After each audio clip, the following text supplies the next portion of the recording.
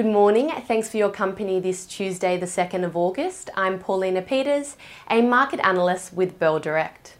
Well, the Aussie share market started the new trading week with a gain of 0.7%, supported by gains in utility, energy and healthcare stocks, while three sectors posted losses: tech, consumer discretionary and real estate.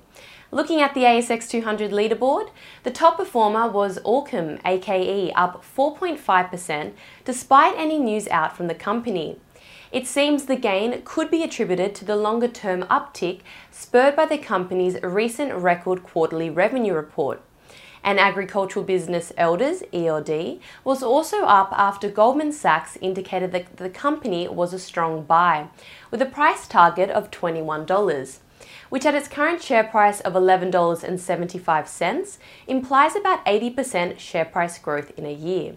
Meanwhile, the biggest decliner was United Malt Group, UMG, which fell a massive 17.2% after the company cut its guidance for the second time this year.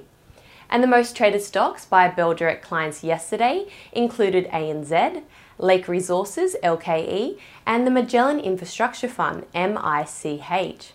Moving to the US equities fell as investors question whether the recent rally has further to run. All three of the major indexes snapped their three-day winning streaks. The Dow Jones was down close to 50 points, the S&P 500 dropped 0.3%, and the Nasdaq was down about 0.2%. As for what to watch today locally, in line with a negative session in the US and in Europe, the ASX 200 is expected to fall 0.3% at the open if you go by the SPI futures. In economic news, the RBA will announce its next cash rate decision this afternoon. The central bank is tipped to lift the official cash rate by 50 basis points to 1.85%, and this would mark the third consecutive increase of this magnitude, which has never happened in Australia. Now, despite last week's headline inflation coming in less than expected, the door still remains open for a larger than expected rate hike, as the country's core inflation reading actually came in higher than the market expected, and this is used as the basis for RBA monetary policy. Reporting-wise, it's a light week of results. Today, debt collector Credit Corp Group, CCP, and Centura Office REIT, COF, will announce their earnings results, and Virgin Money UK, VUK, will be releasing its Q3 trading update. Moving to commodities, the gold price nearly hit a one-month high off the back of a weaker US dollar. The gold price is currently trading at around US $1,771 an ounce. Oil prices dropped significantly after weak manufacturing data from China and Europe weighed on the demand outlook. Investors are also bracing for this week's OPEC meeting on supply. The WTI crude oil price trades at US $94 a barrel. Lastly, the spot iron ore price trades slightly down at US $117 a tonne. Now, let's end with some trading ideas for your consideration.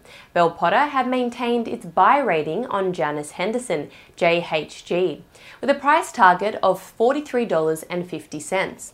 That's 4.4% lower than its previous price target of $45.50. JHG reported worse than expected Q2 results. Bell Potter forecasted assets under management, or AUM, of US $319 billion. However, JHG reported AUM of US $299 billion, well below Bell Potter's expectations. Despite the miss, Bell Potter believe JHG is still worth considering given markets should start to recover.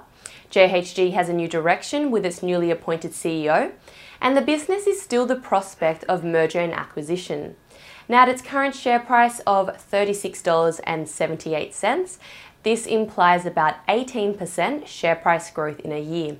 And Trading Central has a bullish signal on AMP, indicating that the stock price may rise from the close of $1.10 to the range of $1.15 to $1.17 in the next 28 days according to standard principles of technical analysis. And that's all for today. I'm Paulina Peters with Bell Direct. Have a lovely day and happy trading.